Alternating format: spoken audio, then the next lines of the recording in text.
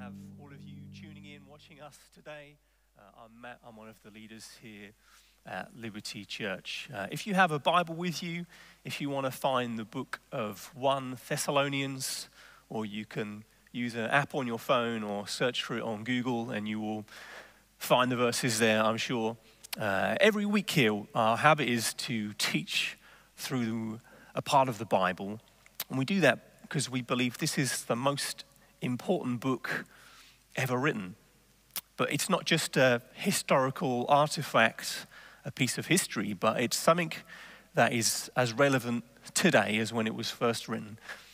And it's a book that speaks to us life, hope, and joy, mainly because it's not a book that just gives us lots of rules for living.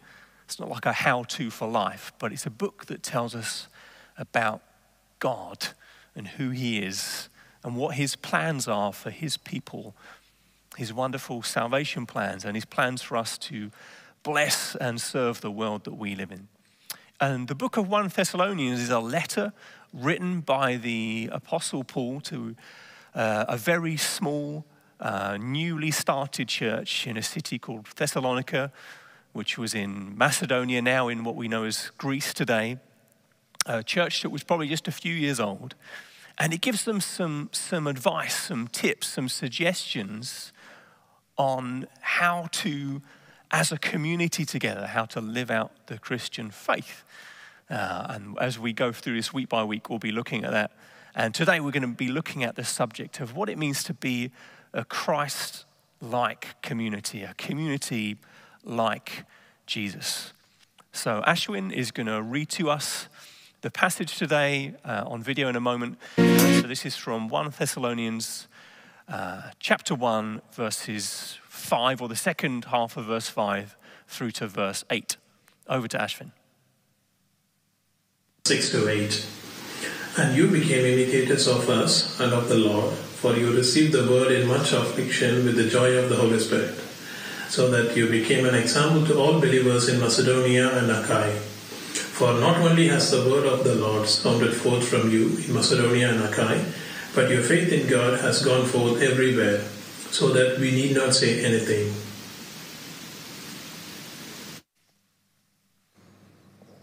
Well, thank you so much, Ashwin.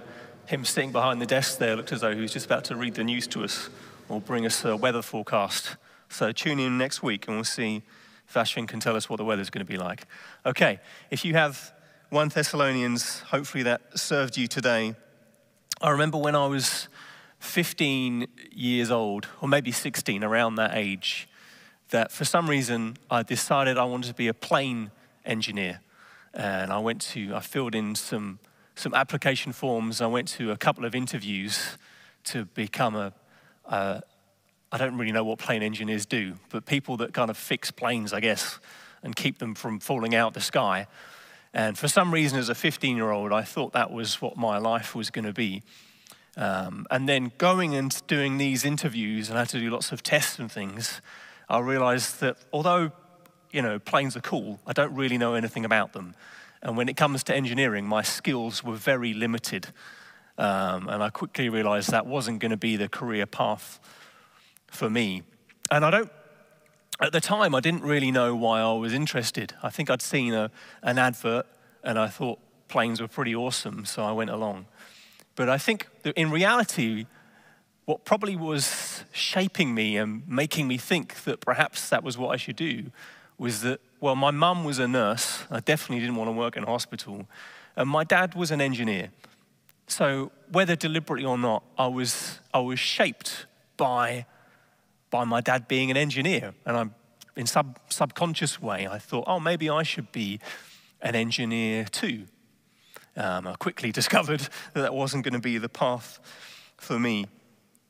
But so often in life, we think that we're making our own decisions, our own plans, that we're living life according to our own trajectory. But all the time, we're being influenced by other people.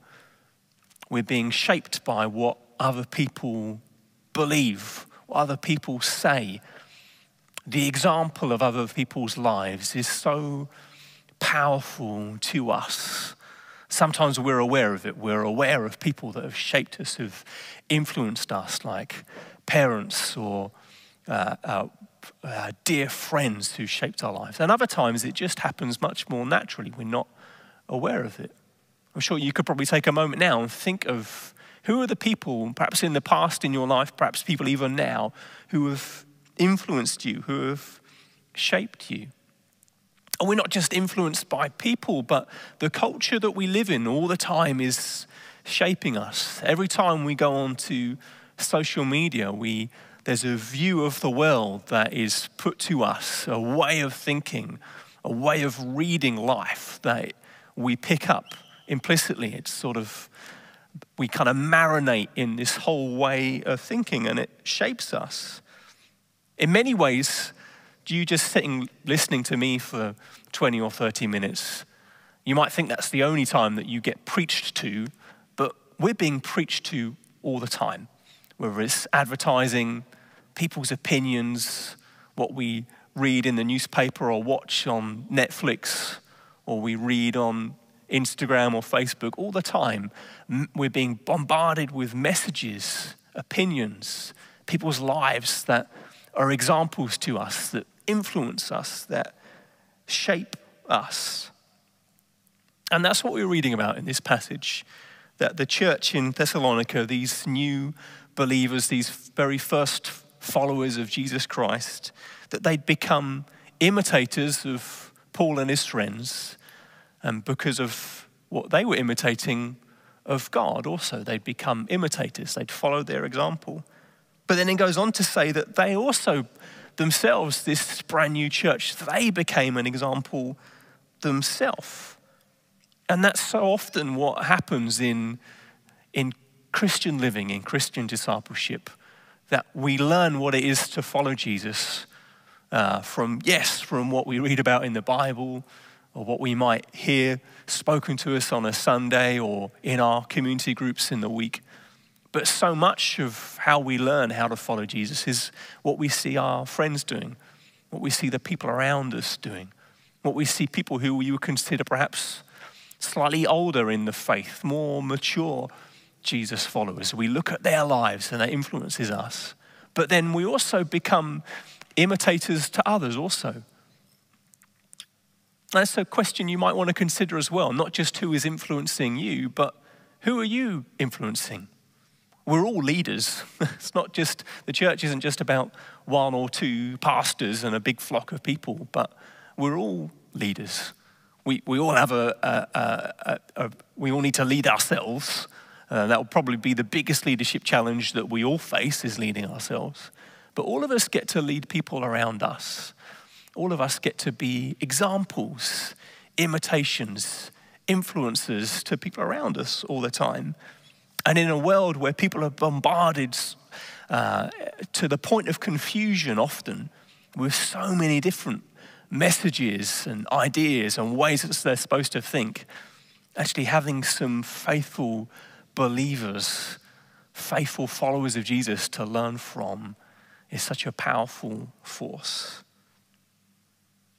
And when you consider perhaps who you're influencing, don't just think about who you might be being an example to in the church family, but around you in the city as well.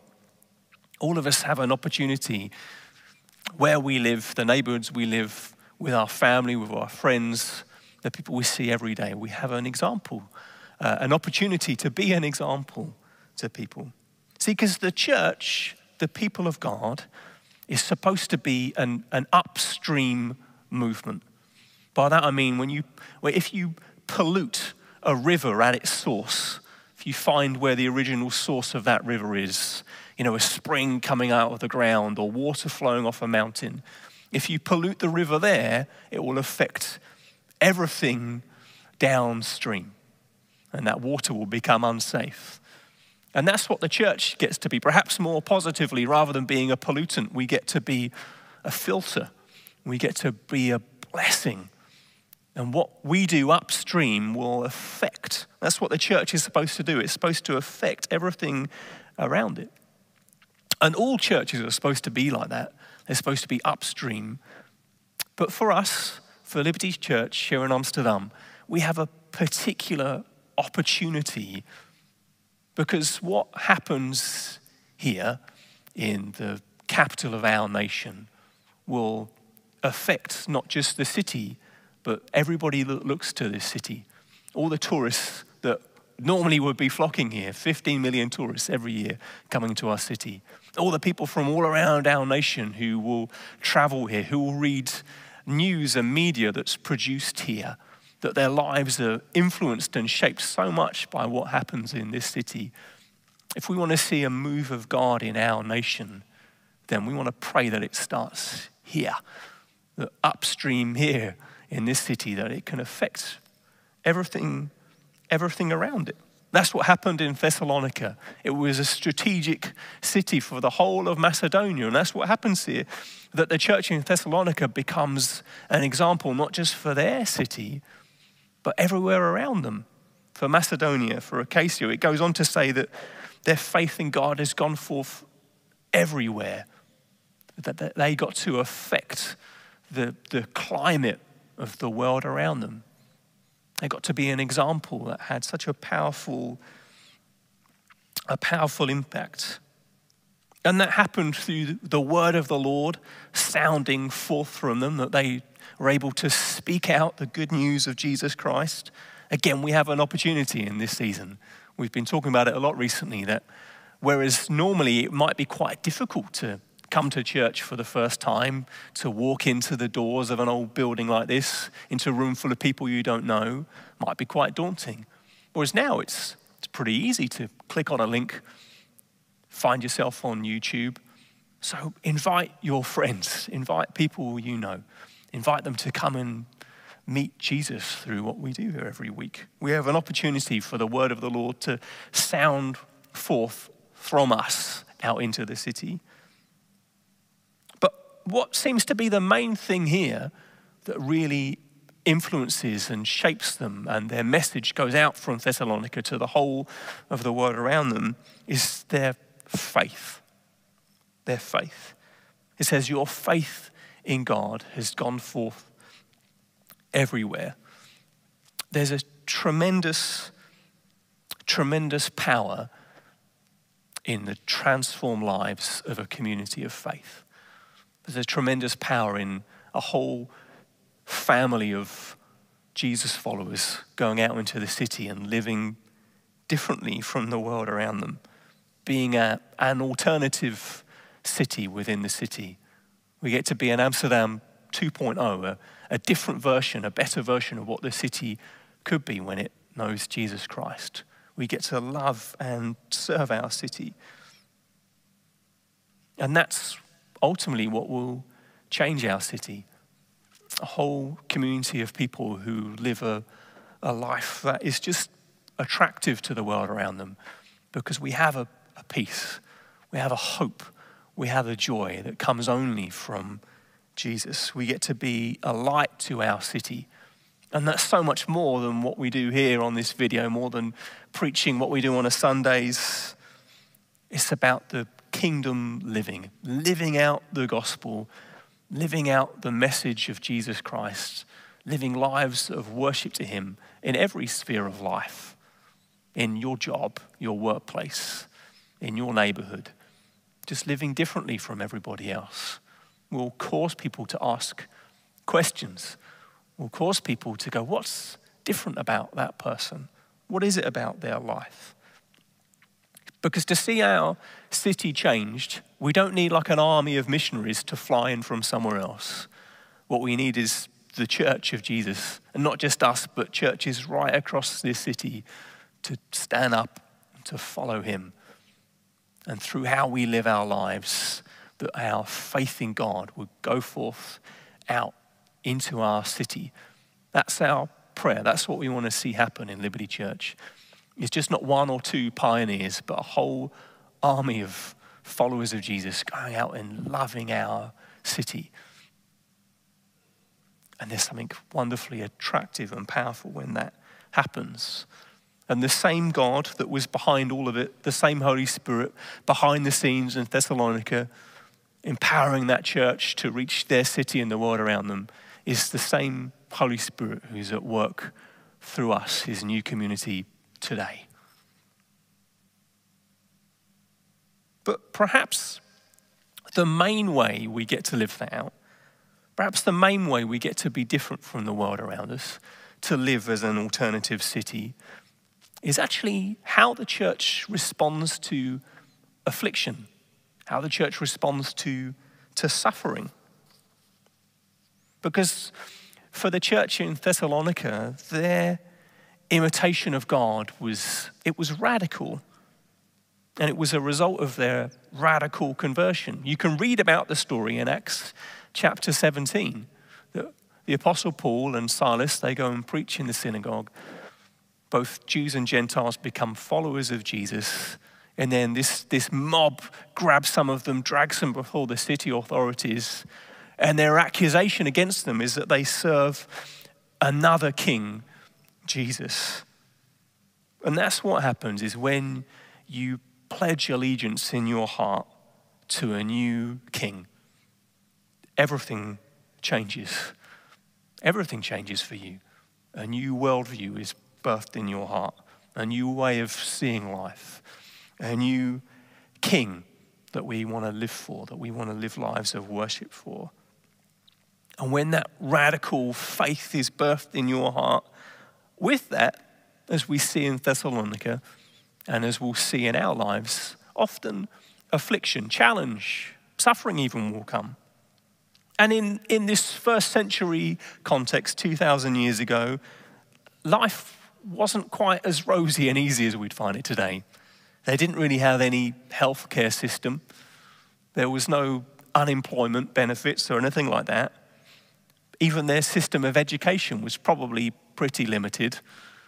You know, for the vast majority of people, life would have been hard, painful, and difficult. But actually, the affliction that Paul's talking about there isn't to do with that. The affliction he talks about is what happens when you say, I'm going to worship another king, Jesus. When you put your trust in him, and everyone else in the world around you is living differently, and you say, I'm going to go this way instead, that brings challenges. What would have happened in their context is they would have suffered almost like a social dislocation. That for many of them, their family probably would have abandoned them. Their friends would have abandoned them. And that's still true in some parts of the world today. In some places, if you said, I'm going to follow Jesus, your family would throw you out. They'd never be able to speak to you, probably never be able to see you again. And yet, in some cases, that's true also in our city. That to say you're going to follow Jesus means all of a sudden that your friends and family, they might not really be able to understand you anymore. They might have questions about the decision you've made. Really? You want to believe in that? That ancient, bizarre belief, you want to trust in that? And a kind of a social dislocation takes place. And for them in this first century context, it probably would have meant that the opinion of them in society would have changed, would have diminished. That they might have even, some of them would have lost their jobs, definitely had their job security threatened. Some of them might have even had challenges even to their life itself. And that's often what happens when you put your trust in Jesus. You say, I'm going to live differently from the world around me. I'm going to pledge allegiance to another king. I'm going to have another Lord and master of my life. That will have knock-on effects for you. And an important question for us to ask when we look at this passage is, we get a little window of how the church in Thessalonica responded to affliction and suffering and pain. But how do we respond? And the first way often we see people responding is that when affliction comes, we normally do one of two things. We either withdraw or we try and control.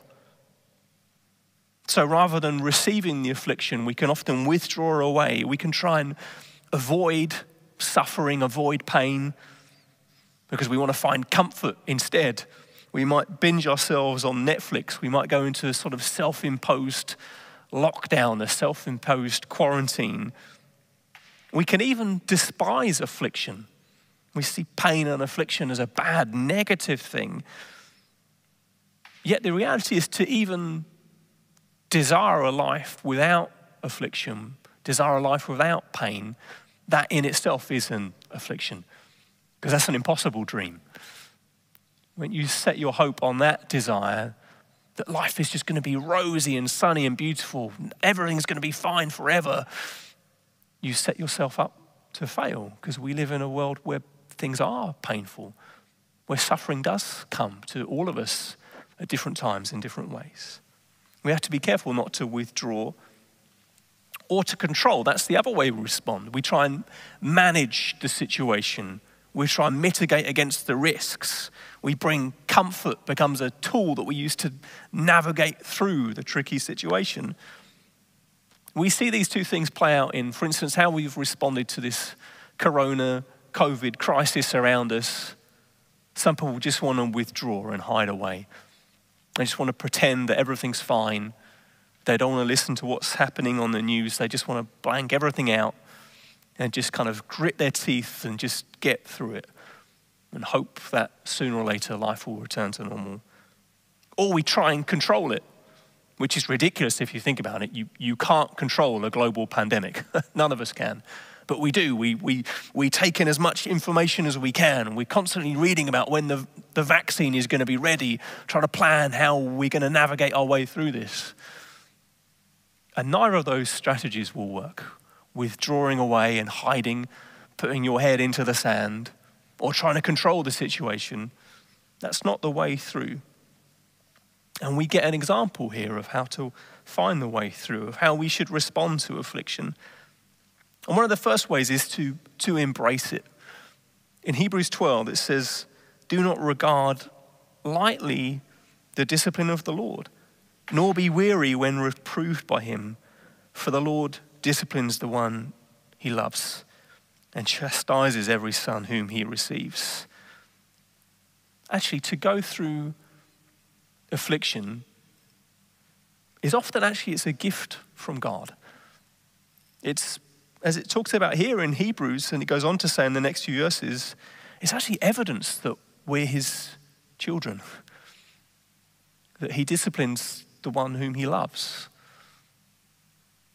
And that might seem like a bit harsh to you. Why would God do that? But any good father or mother will be able to tell you that you have to do that with your kids. You can't just let them run wild, but you have to say, no, you can't do that. That's not the best for you. If you touch that, that will burn you, that will hurt you. You have to guide your children. And that's how God cares for us, is he guides us. He sometimes disciplines us, sometimes even brings affliction and suffering into our lives to help us to trust in him instead. It talks about in 2 Corinthians 1 that he does it for our comfort even, that often he brings trouble and pain into our lives so we lean into him and find our comfort in him. Because the good news is that whatever you're walking through, whatever season of life you're in, even right now, he won't abandon you, that he's with you. He won't leave you or forsake you. He's come to be with you. He won't leave you. And actually, the only way you can stand through seasons of affliction and difficulty, pain and suffering, the only way you can stand through those and receive the benefit of them is with the help of the Holy Spirit. Without him, it will be hard and painful. But with him, you'll be able to stand firm. And you'll be able to receive his blessing in those seasons.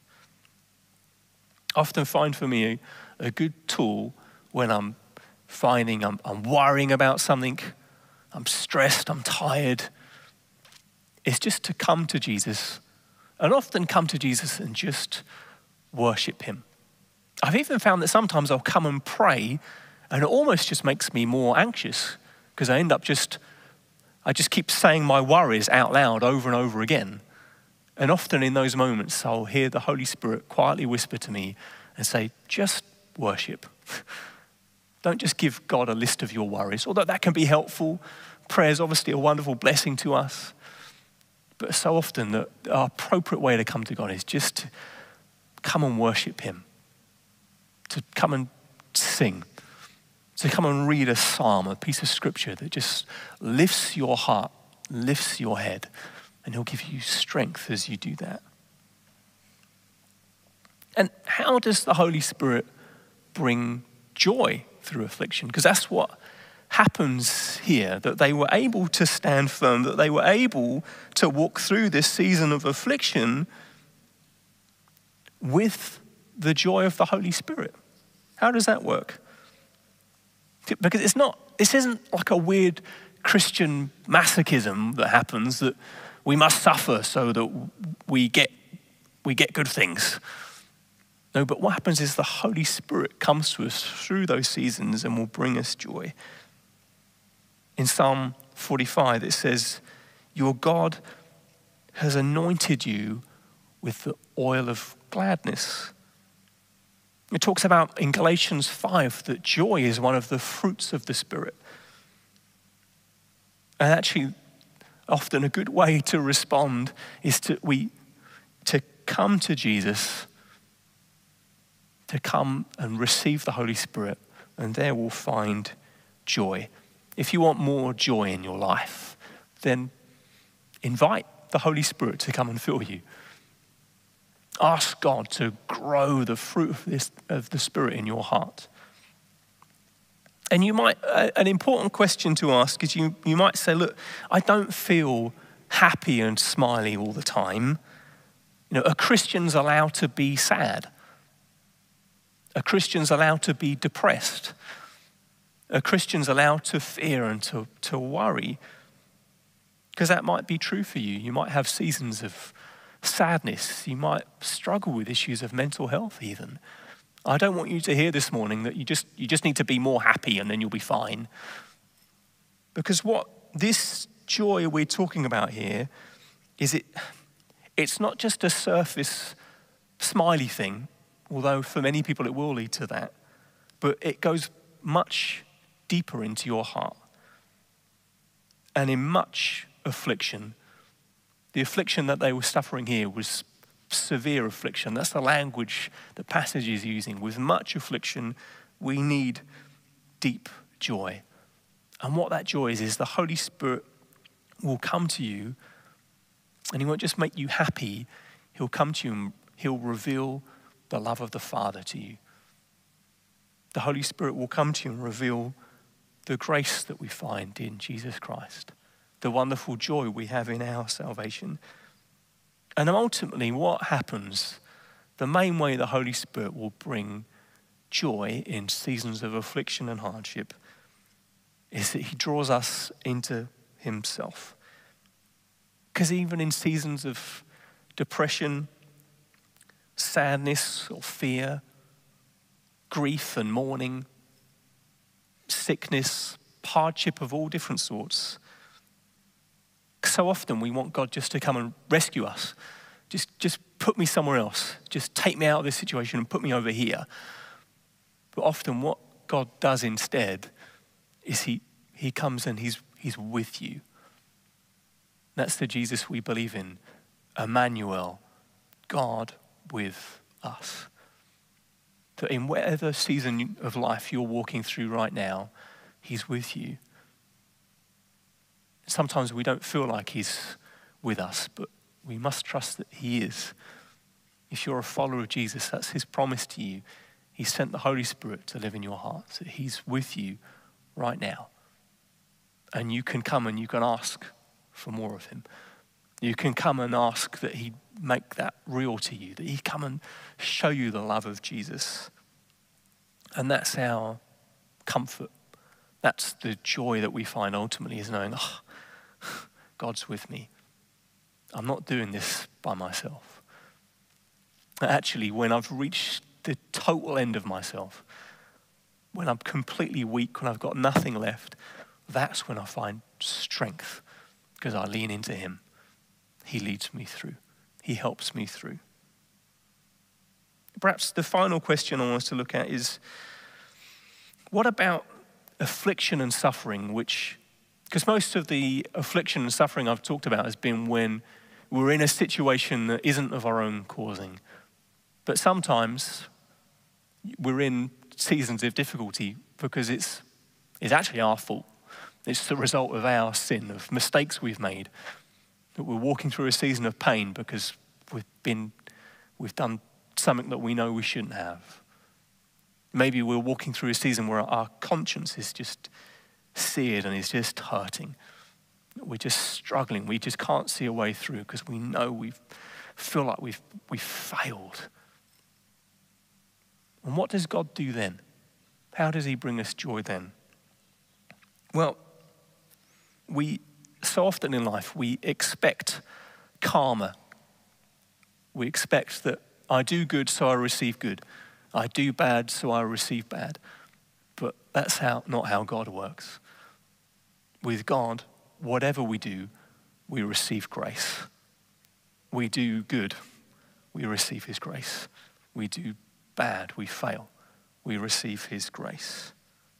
Let me read this quote before we finish, and then I'm going to pray and hand over to the band. This is from a famous writer from a few hundred years ago called John Owen. He says this, he's talking about the Holy Spirit. He willingly proceeds or comes forth from the Father to be our comforter. He knew what we were, what we could do, and what would be our dealings with him. He knew we would grieve him, provoke him, quench his motions, defile his dwelling place, and yet he would come to be our comforter. God knew exactly what you were like. He knew what you would be like. He knew what you would become. He knew all the ways that you would fail and let him down, and yet he comes to us with his grace. And even in seasons where you're walking through a season of pain and it's completely your fault, he's completely with you. His grace is lavish and overwhelming for you today. Let me pray for us all. Jesus, we thank you for your goodness, that you're a good God, that you love your children, and you love to pour out your blessing upon your children, not dependent on our behavior, but completely dependent on your grace for us. And we want to bring ourselves again to you in whatever season we're walking through, whether it's a season of blessing and happiness or a season where we're feeling stretched and challenged. We confess that we need you. We ask, Holy Spirit, that even as we come now and we sing in worship, that you would come fill us again. You lift our hearts and heads, remind us that you're with us, you're near to us, and you're a God who does good to us. Amen.